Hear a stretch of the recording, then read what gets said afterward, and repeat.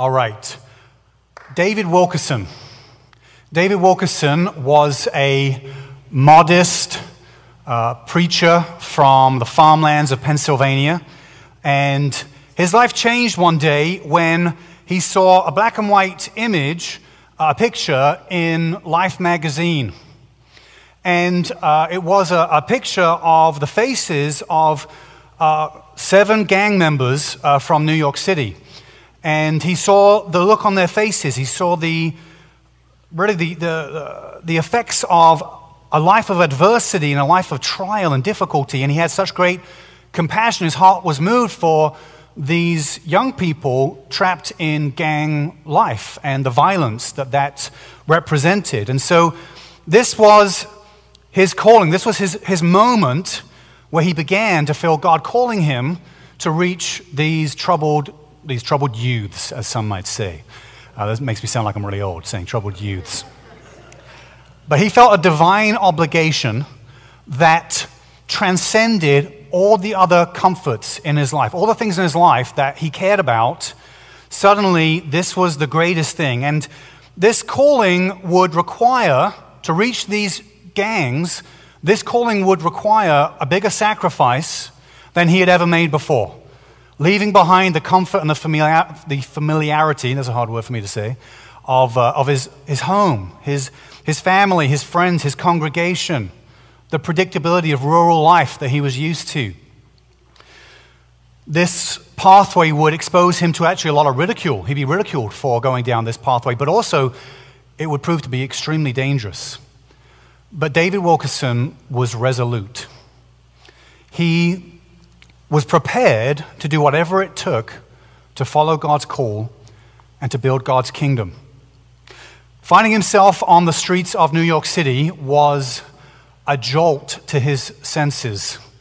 He was in an unfamiliar environment, and he was almost like a lone voice amongst these gang members with a message that seemed completely foreign to everyone he talked to in every environment, every place that he went. Trying to reach these gangs was like trying to penetrate an impenetrable fortress. I'm making up words. I like to do that.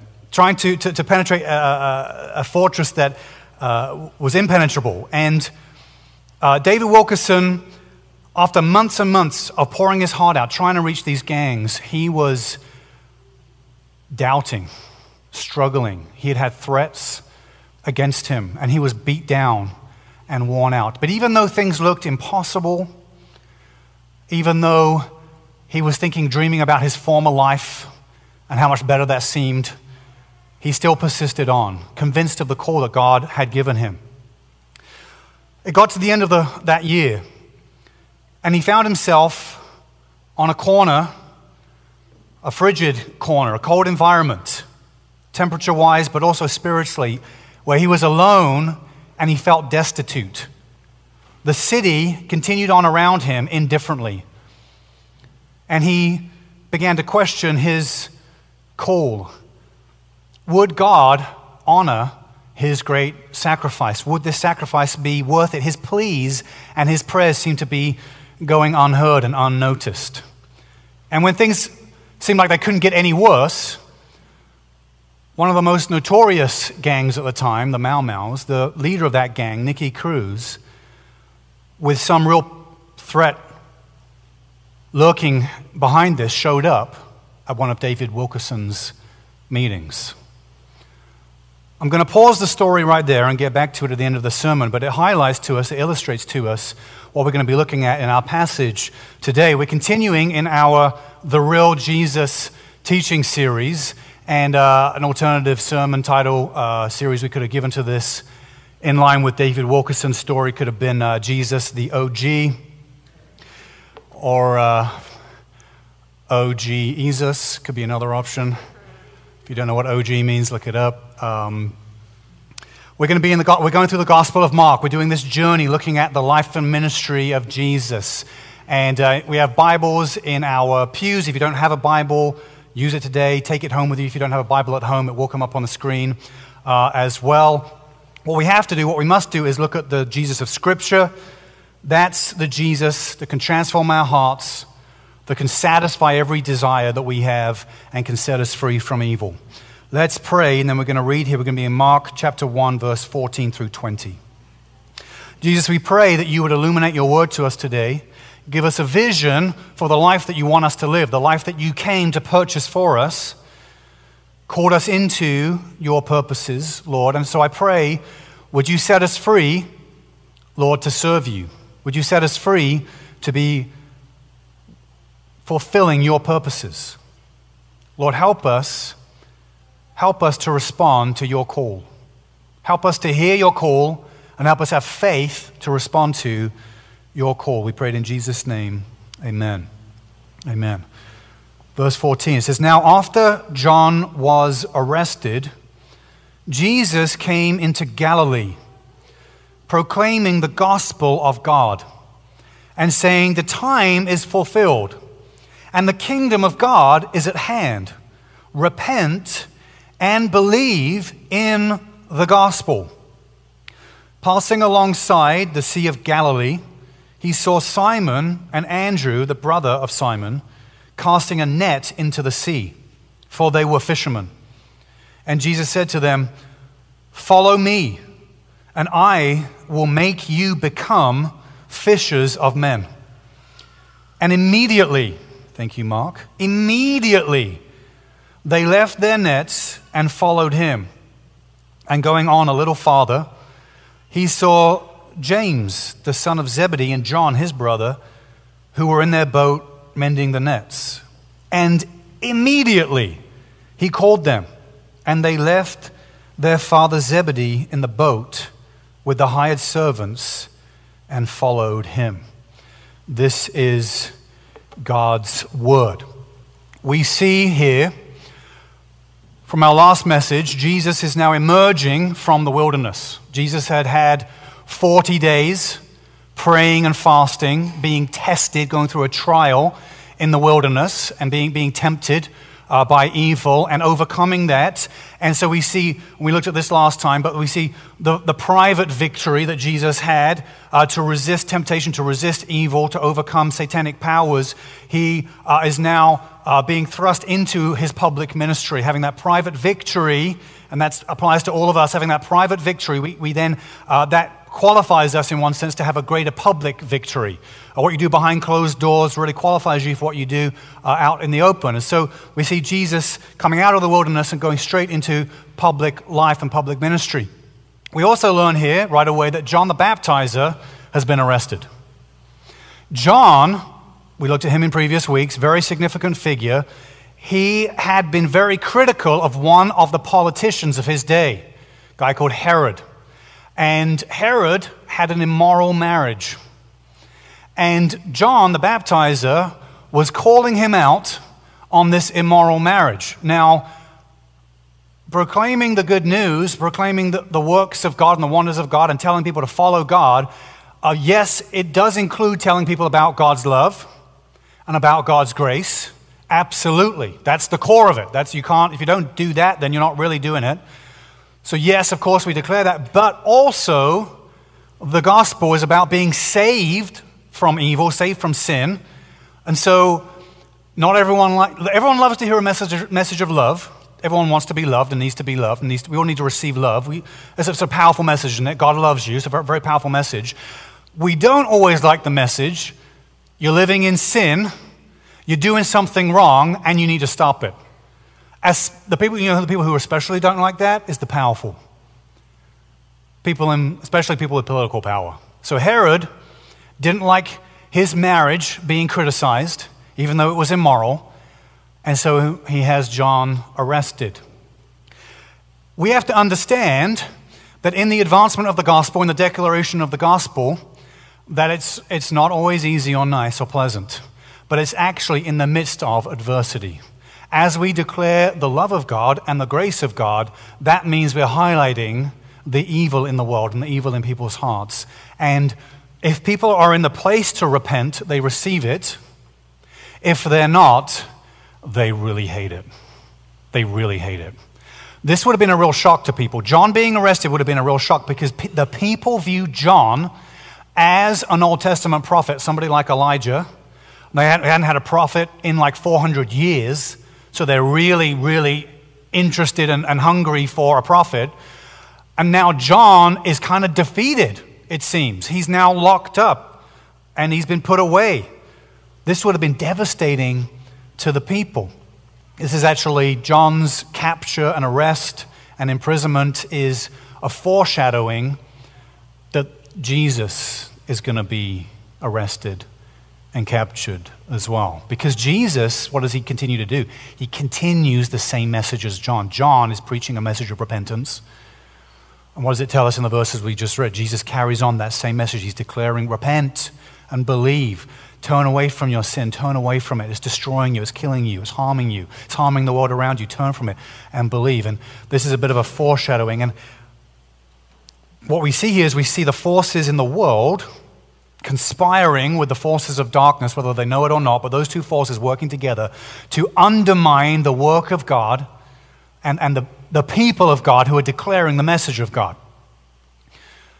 And what's ironic is the very things they're trying to do to shut down the message and to inhibit the spread of the gospel and to inhibit people turning from their sin, the very things they're trying to do to stop it, they don't know they're actually achieving the very perfect means that God has established to bring about redemption. They don't understand that in coming against John and coming against Jesus ultimately, they're going to bring about the redemption of the world. They can't see that. And this is such an important message and note for us to understand and to know, is that when things look bad, when evil triumphs, when it looks like the kingdom of darkness gets some territory, when it looks like, oh my gosh, things are going in the wrong direction.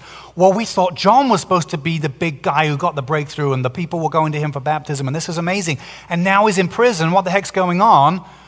Above all of it, God, the master planner, the one with all the power and control, he's working all of his purposes out. In the midst of every setback, even if you cannot imagine one way it could work out better, that's what faith is called. You trust God is doing something that I cannot see. I just can't see it. Nobody could see this, how this is all going to work out. This is amazing how God does this in the darkest moments. So Jesus has come to shine this light, to preach this gospel. He's preaching, he's going around proclaiming the gospel. Don't miss this. Jesus is a preacher. He was really good at it too, and he really liked it. Jesus really liked to preach. He's a really good preacher. He's like the Michael Jordan of preachers. I guess, wait, it'd probably be better to say it the other way around, right? The Michael Jordan is the Jesus of basketball. No, that doesn't work either. All right. That'll be what you remember from today. That's all right. I can go with that. Where did I get to? Where am I in my sermon here? So Jesus came to preach. Preaching is a really critical central part of Christian ministry and Christian faith. Never get tired of preaching. Now, listen, none of us should have to endure bad preaching, so I'm trying to do the best I can, all right? But we have to understand we should never devalue preaching. We should never be like, well, I don't really need that. I'm getting bored of sermons or bored of... To be a disciple means we're students. That's what a disciple is. We're perpetual students. We're always in school. I'm sorry if you're somebody who hated school. I hated school, so I'm on the same page as you. I hated school. I'm not a good... I like to learn, but I'm not a good classroom learner. I'm just like a weird... I don't know what kind of learner I am, but I'm not a classroom learner. But we're perpetual students. We're always learning. So we should... Jesus was the best preacher that ever lived. He's always preaching, declaring his amazing messages, teaching in parables, teaching in other ways, amazing ministry. We have to value and we have to see the importance and the power of declaring the gospel, of preaching the gospel, that God uses preaching. God uses it. I mean, how many times has your life been changed by even just one comment in one sermon sometimes? Sometimes something dramatic changes. You just hear something in a way. The Holy Spirit uses something in a way. You just say, oh my gosh, I feel different about this thing now. I mean, it's not just sermons, right? Obviously, we study the Bible ourselves. There are times of prayer and worship. God works in all kinds of different ways, but man, preaching is so important. Never devalue it. Never ignore it. We've got to seek out good, faithful, biblical preaching and be constantly fed by. That's what Jesus has come to do. So if you're a Christian, just get used to it. Yeah, I'm going to have a lot of preaching in my life. That's the way it's supposed to work. I need to be constantly hearing these words and getting this word into me. And so we learned about this, right, this gospel that's being preached. We learned about it on week 1 of our series, The Gospel Begins. We learned about the nature of the gospel, that its gospel means it's a joyful announcement. It's not good advice, it's good news, which means it's something that's already happened. It means Jesus has substituted himself in our place to take away our sin. That's the gospel. Amazing, amazing. It tells us here in these verses, though, that Jesus was preaching the gospel of God. Notice that, the gospel of God. And even Jesus himself says in these passages we read that, behold, the kingdom of God is at hand, right? The kingdom of God, the gospel of God, the kingdom of God. Think about it like this. If the gospel is Jesus dying for us in our place, but nobody knew at this point that Jesus had come to die, he hadn't died at this point, and Jesus doesn't tell them at this point that he's going to die, what gospel is he proclaiming at this point? It's not about his sacrifice that he'll make for them. He's not telling them ahead of time, I'm going to die for your sins. That's not the message he's proclaiming at this moment. That is the most important message, and that message does come, and that's the message that we're to declare, to live by, and to understand ourselves. But the gospel of God, at its most simplest form, can be boiled down to this idea, and it was declared to the saints of old beforehand. God declared the gospel ahead of time. We're told that to different people. God declared the gospel ahead of time, and this is, at its most simplest form, is this. If you repent of your sin and trust in God, he'll forgive you. Now, the clearest message of that is that, well, okay, it happens through the sacrifice of Jesus. That's how it happens, and you do need to know that. But even before people knew that particular piece of it, the general idea of the gospel is God is gracious and will forgive you of your sin if you turn from it, if you repent of your sin. So this is the gospel that Jesus is declaring at this point, is turn from your sin. God will forgive you. God will set you free. That's the general sense of the gospel at this point. So this is a big part of Jesus' ministry, calling people to repentance. And obviously, this was a renewal that was happening within Israel. So they would have understood their history. They would have understood that they had drifted away from God. This would have been a message that would have really resonated with them. I do see sometimes on the streets of Chicago, written in chalk, repent and believe. I see that. I don't know if you see that walking around. Is mine the only one that sees this? People in my neighborhood are writing repent and believe on the floor in chalk. And I'm like, I know what that means. I don't know what that means to a lot of people around here. It's the same thing, but you have to understand your audience. You have to find a way to communicate what is repentance, what is turning away from evil. Find language that resonates with people today. Obviously, that language of that day would have resonated with those people. Other than teaching and preaching the gospel of God, repent and turn to God, the next thing Jesus does is he wants to go and recruit some helpers. He needs some disciples. He's got, Christianity is a team sport, so he's like, I need some, it's not just me doing this thing. I've got to get some other guys because I'm not going to be, I've got like 3 years. And I need to train up some other guys to carry this on. So he goes and finds these fishermen. Now, he doesn't go to the elites of his day, the highly educated or the highly religious people or the wealthy people. He doesn't go to them to recruit. He does reach those people. His message reaches those people. The only exception to this might be Matthew, the tax collector, who was a wealthy individual. But even then, he had to give up his wealthy life in order to follow Jesus, so it kind of doesn't count in that regard. But he starts with these fishermen, he preaches in the synagogue, but he's not recruiting from the synagogue. He's not recruiting from that religious environment.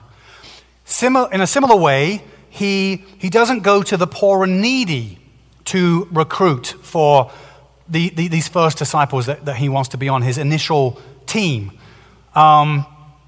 He does care about the poor and the needy. He does reach the poor and the needy. He heals the sick. He feeds those who are hungry. He has great compassion on them. The gospel's for everybody. But for those that he wanted to be his apostles, for those who were going to be responsible to start the greatest movement of human history, He goes and finds some blue-collar, hard-working fishermen. The wisdom of Jesus. I mean, the Sea of Galilee, we're told he's on the Sea of Galilee. There were 16 ports along the Sea of Galilee. It was a hustling and bustling business area, a fishing industry built around it. Jesus goes into the workplace, into the blue-collar workplace, to get these initial disciples. The wisdom of Jesus is amazing. He's choosy and selective about who he wants to do what. Choosy and selective about it. Jesus is wanting people who are going to pioneer into new territory, who are going to end up having to give their own lives up for the sake of the gospel and be persecuted to death for their own beliefs. But he wanted people with grit, people who had built something, people who were part of a family business, or they had an honest living. You know, these are kind of salt of the earth kind of people. And Jesus himself kind of came from this background, right? That he would have been apprenticed and trained as a carpenter in a family business, working with his hands, an honest industry, an honest work. And so Jesus finds these fishermen. During this day, fishermen, the way it worked was you had these big nets, and they had weights around the edges of the net, so very heavy. So you have to throw the net out. You take your boat out a little ways into the Sea of Galilee. You throw the net out. It's weighted, so it's very heavy to do this. The net slowly sinks into the sea, obviously catching fish in it all the way to the bottom, and it's caught a bunch of fish. Then the fishermen have to swim down to the bottom. They have to gather all of the weights together, tie it, bind it together, and then they have to swim back up, dragging it all the way back up. This is very dangerous and extremely difficult to do.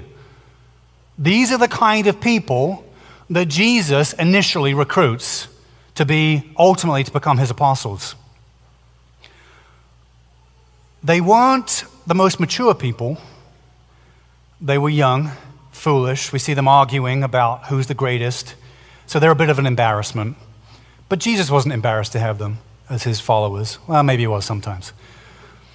Not enough to not do it. But they were hardworking and they were loyal.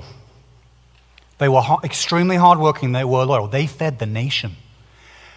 All the Pharisees and all the Sadducees, all of the religious people of the day, they ate the fish of the fishermen. Right?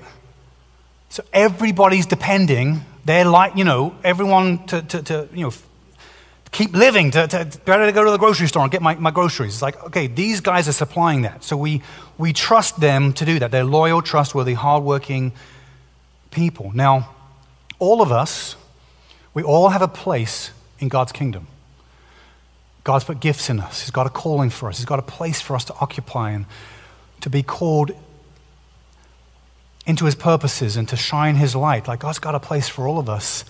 But we have to notice something about the wisdom of Jesus and how he builds his kingdom and how he structures things. That we have to, this is the big principle we take away from this moment, is that design has to be paired with task. Design has to be paired with task. We're all called to do something. That doesn't mean that any of us can do absolutely everything. That we all have different temperaments and different abilities, different experiences. And this message, this principle flies in the face of our day and age in a culture that says you can become anything or you're just like everybody else. We've got preposterous ideas in our culture and day and age about identity and who we are, not realizing that God has beautifully and masterfully made us all so different. And we shouldn't compare ourselves to each other. We shouldn't say, well, why has that person got a little more than it seems I have? Or how come they have a little bit more, their gifting seems greater, or their recognition seems greater, or they get more opportunities? Why does it seem that way? That's the wrong way to go about it. You have to say, how has God designed me, and what's the kind of task I can fulfill through the design that I have received? You match design to task. This is the powerful. And so at this stage, they don't know they're going to become apostles. They don't know he's going to send them into different regions to go around the world. They don't know any of that at this point. That comes later on. At this point, the call is become a disciple. Just become a follower, all right? And that's the call that goes to all of us. Just take the first step. Become a disciple. You don't know the end road. You don't know what God's going to do. You don't know the journey. Just take the first step. You're a follower. That's what it means to be a follower. It's complete trust. I don't know the path. I don't know where it's going to lead. I don't know what it's going to look like. I don't know where it's going to end up. I might get sent somewhere. God might call me to do all kind of different things. But I'm initially a disciple. And Jesus goes and calls these young men, follow me. Follow me. This was unlike any other rabbi of the time. Jesus has this habit of flipping customs around. And it really annoyed people. Because, religiously people love their customs. And so Jesus flips this custom around, and what would normally happen is students would seek out rabbis, and they'd say, oh, this rabbi teaches this particular thing, so I'm going to go and learn about that way of viewing the Torah, or I'm going to go and, that was the approach. The rabbi didn't go and get the students. So Jesus is switching this up on them, and what's interesting is, for somebody, a Jew at this time, their highest focus in terms of learning and study and following a rabbi, whatever it may be, was that were devoted to the Torah, the first 5 books, the writings of Moses, the first 5 books of the Bible. That was their devotion. The devotion was to the Torah. You learn the Torah. And Jesus has a different message for them. Instead of saying, come and sit under my teaching, he says, come and follow me. What's fascinating is, even in the Old Testament, the cause for followership are actually not, the idea of following God is actually a little bit absent. It's much more follow the ways of God, follow the law of God. That's typically the message that comes through in the First Testament. The only person that, even the religious leaders and the spiritual leaders of the Old Testament, even they didn't really say, come and follow me. The only person that kind of does it is Elijah. So Jesus, out of the ordinary, he's saying, come and follow me. And there's no miracle to prove this to them. He doesn't perform some sign to say, I'll show you why you should do this. I'll show you why you should follow a person.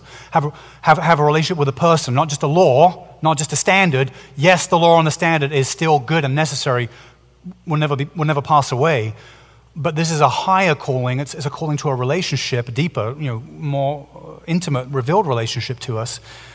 There's no miracle to prove it to them. There's them to say, oh, yeah, okay, that must be it. There's no quoting the Old Testament, Jesus saying, let me show you these verses from Moses here, therefore this. Doesn't do that. The call to follow Jesus rests only in the fact that Jesus said it. Only. There's no debate. There's no list of references. Jesus is like, I've done some work experience. And if you call these people, they can attest for my character, my reputation. None of that happens. There's no persuasion. Jesus doesn't have a catchy phrase for them with a cool T-shirt. None of that. There's no trial period. Like try it for 90 days. See if you like what I have to say and do. There's no 401k. There's no future financial planning in this. Like, hey, I'm going to give you some assurances of your future finances. There's none of this. Jesus, see, for these guys, can you imagine it? The Torah, it was the law. You're supposed to follow the law. And Jesus is saying, I'm calling you to follow me. And what he's basically saying, they couldn't put it together. What he's basically saying is he is the law. He is the Word in flesh. So he's the originator. So all the words that they were following before, well, they came from this person. So just follow, the person's with you now, so just follow the person. These fishermen, they couldn't sort all that out. They weren't, educated like the other leaders were and Pharisees were. They weren't educated in that way, but they sensed something in their heart. They couldn't figure it all out, but something deep down told them, this is right. This is right. I need to go with this guy. He is the words. He's got the words. And so they immediately, these disciples, there's 4 disciples initially that are called in this account here, they drop their nets And we always see this immediacy here that Mark loves to put into everything. It was happening immediately. It's in a rush. And I think that, well, first of all, this was the fact that they respond instantly, big win for Jesus, right? That's a big validation that, like, something that Jesus is doing is resonating in people's hearts. So it's a big thumbs up for, like, yeah, Jesus, this is good. This is going well for you so far. You called them and they said yes. It's good for the disciples. This is going to change their life. This is going to be amazing for them. The other person it's good for, that's never mentioned in these passages, the nets being abandoned, is Nemo. It's really good for Nemo. Thank you. The immediacy of Mark's gospel, I think he's trying to show us something about what it was like to be with Jesus and the power and the authority that Jesus had. Jesus calls these guys, they drop their nets, and they leave their lives behind, and they give themselves to Jesus. He's trying to tell us the authority that Jesus has, it's more than just he can overcome Satan. He was in the wilderness. He overcame temptation.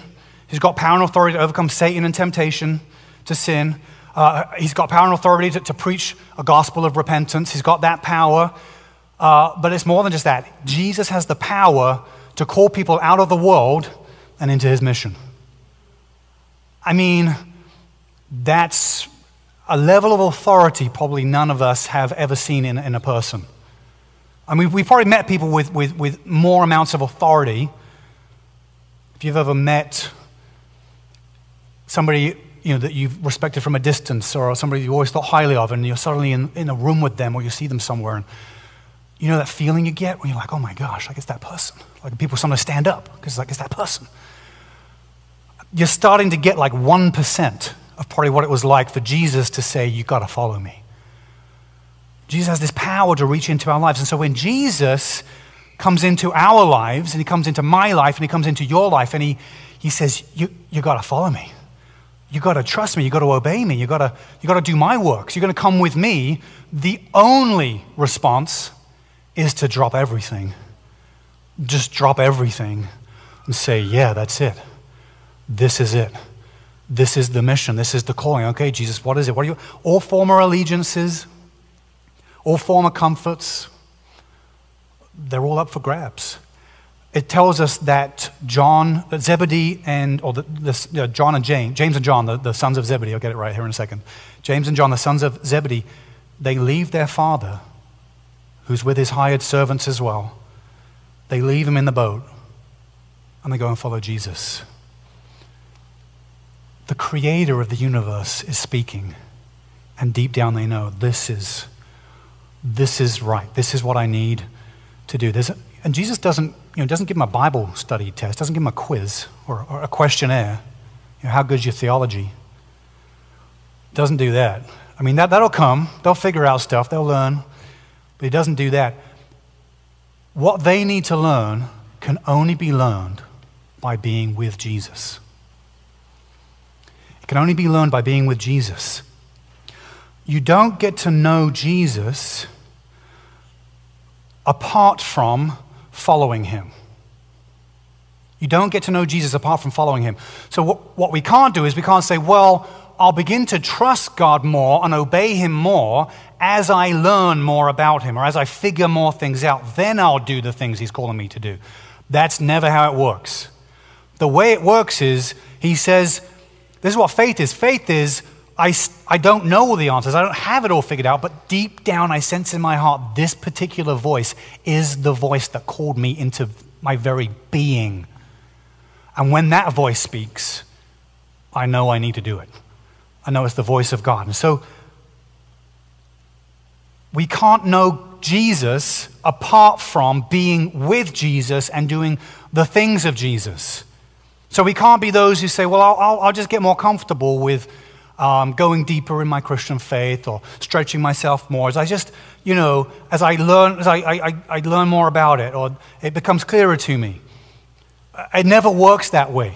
You basically have to take that step of faith and say, I'm just going to go with Jesus and figure it out along the way.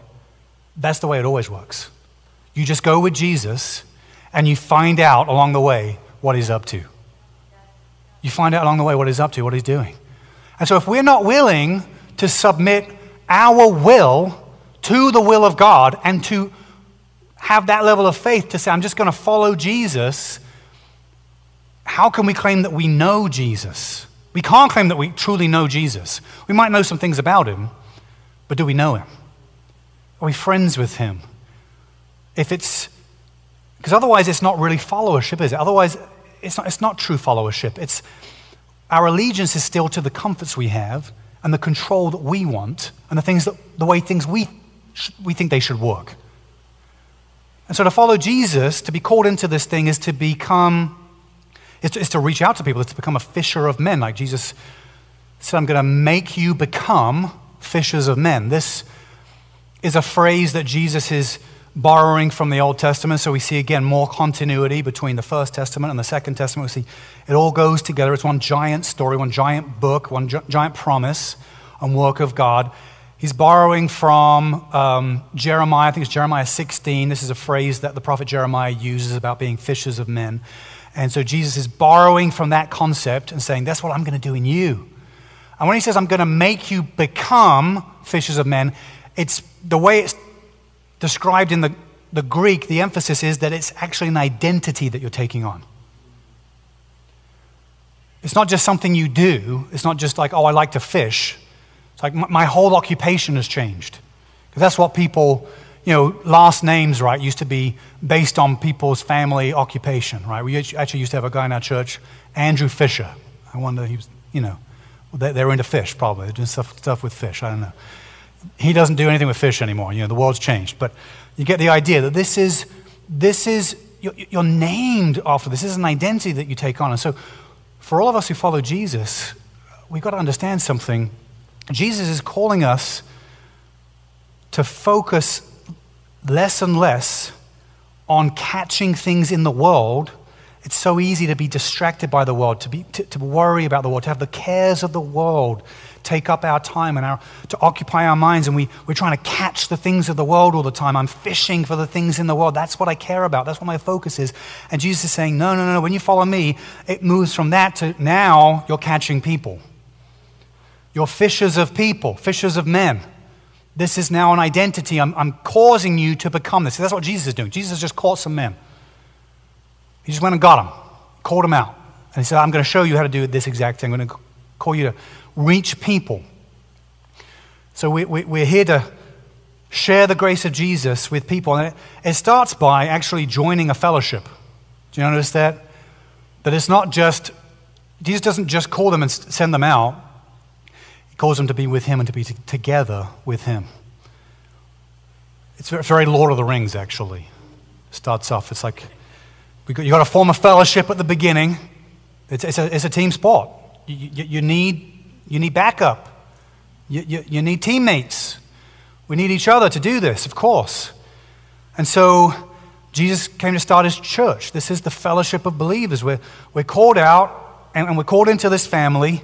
And then this family together is on a mission where, when we tend to think of fishing, we tend to think of, in our day and age, it's like fishing with rods and poles, right? It's like individual. Obviously, for them, it was fishing with nets. It takes many people to fish with a net. You're doing it. It's a group activity that you do together. We're catching people.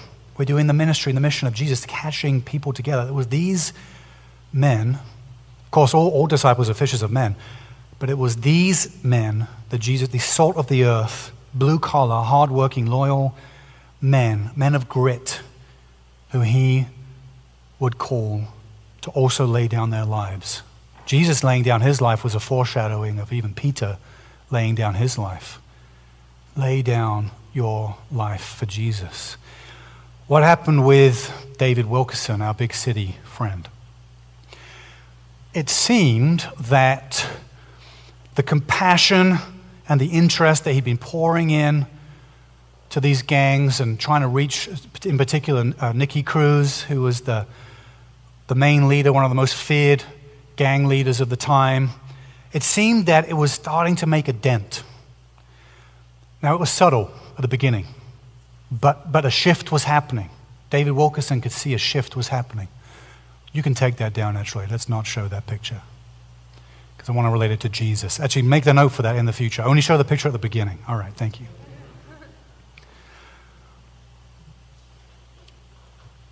It was slow.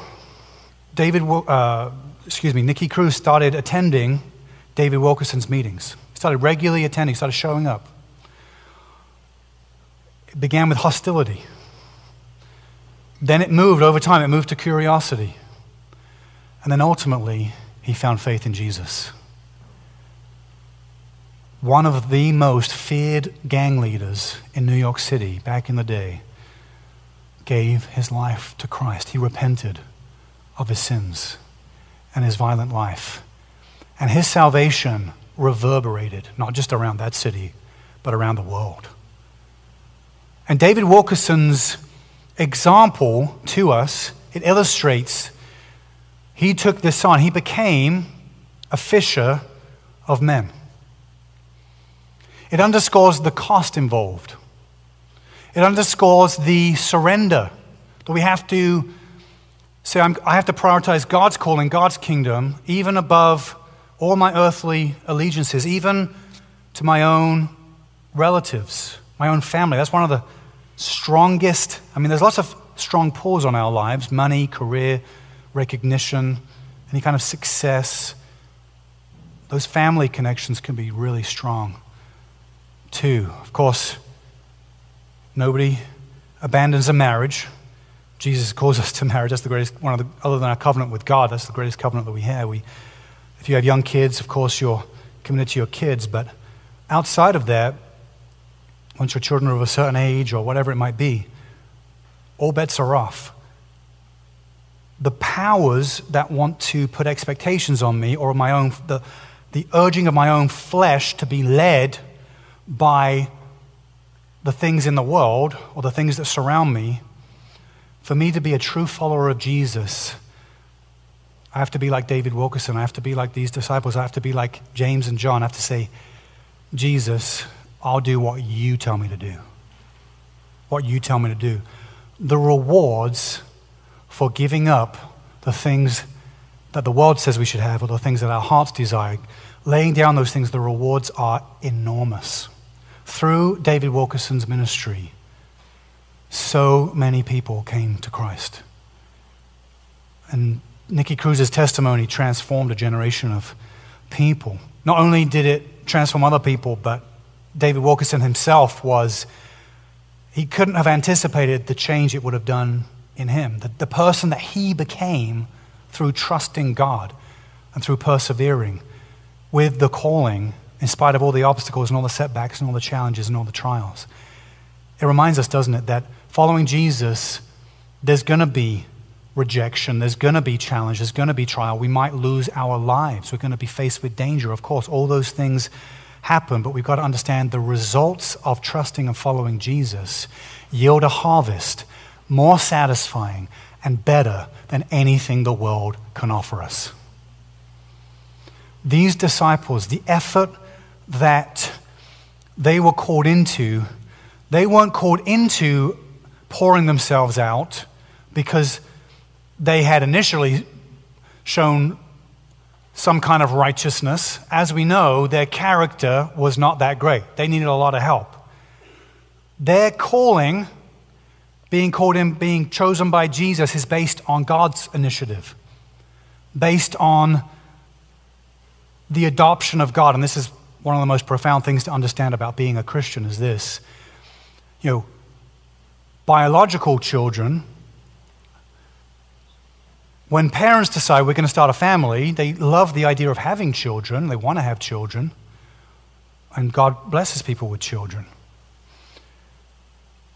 But you don't know what child you're going to get. You don't know what they're going to be like, what they're going to look like, what they're going to sound like. You don't choose how they're going to come out. You choose that you want a child.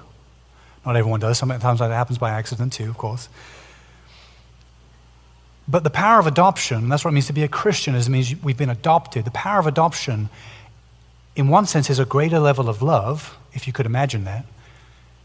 And that a future parent goes and sees a child that's already been born, that already exists, and says, I want that one. I'm going to choose that one and bring them into my family. And that's what God has done with you and with me. We've been chosen, we've been adopted, brought in. This calling, this gospel of grace, the only response to it is to repent, is to recognize I'm not worthy of it, I didn't earn it. It's not by my initiative, but by his initiative. I'm gonna drop my nets.